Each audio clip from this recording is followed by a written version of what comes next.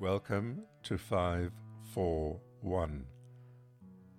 5 minutes for the first day of the week.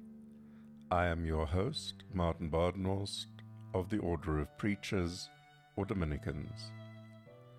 The 31st Sunday of the year B. 100 years before Jesus, the great Rabbi Hillel was asked to expound the whole law of Moses while standing on one foot.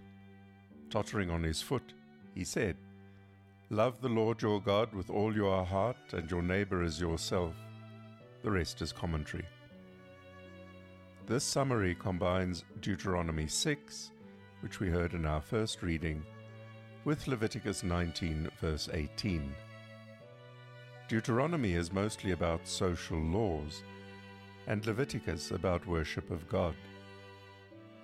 That the social laws contain the summons to love God, and the worship laws contain the summons to love your neighbor, means that the two are entirely linked.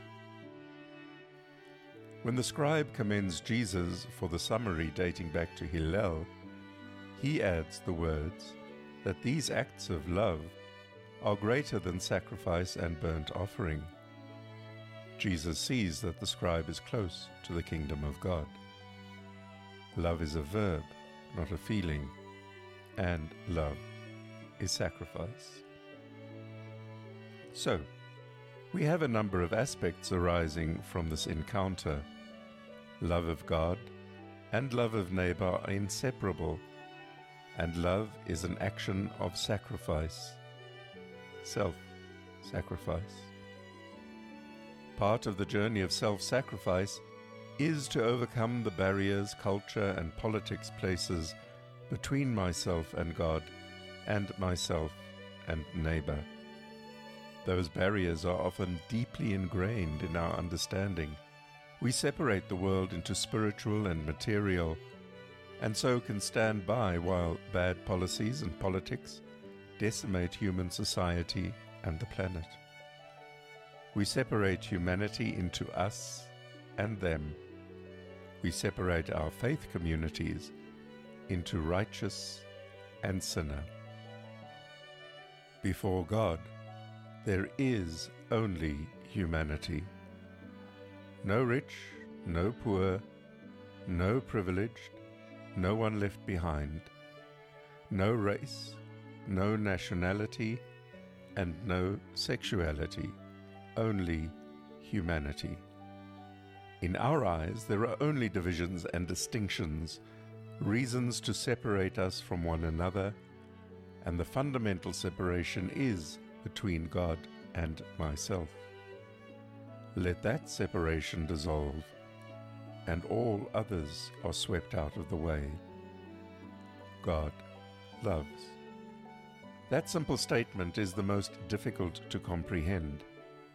Our tendency is to accept God's love for me and doubt whether there is any left for my neighbor. We try and possess a love freely given and universal. We try and tame that love into only including those I can get along with, those I favor.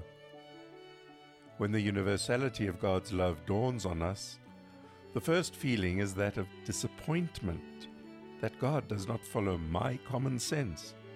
The second is anger, that God dares love those society and my sense of moral certainty rejects.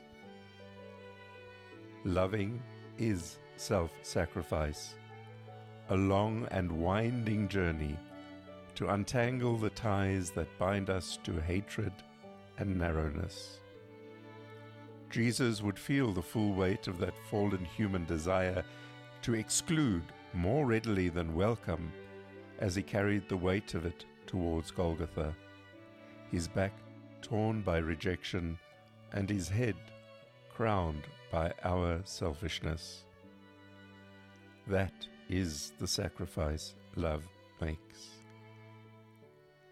Do we really and truly accept that sacrifice into our own lives, that, in turn, we may be prepared to sacrifice our barriers and exclusion for the joy of belonging within nature to all of humanity. Are we letting love of God and neighbor inform our political and cultural choices? The sacrificing of herds and flocks takes no more from us than external resources.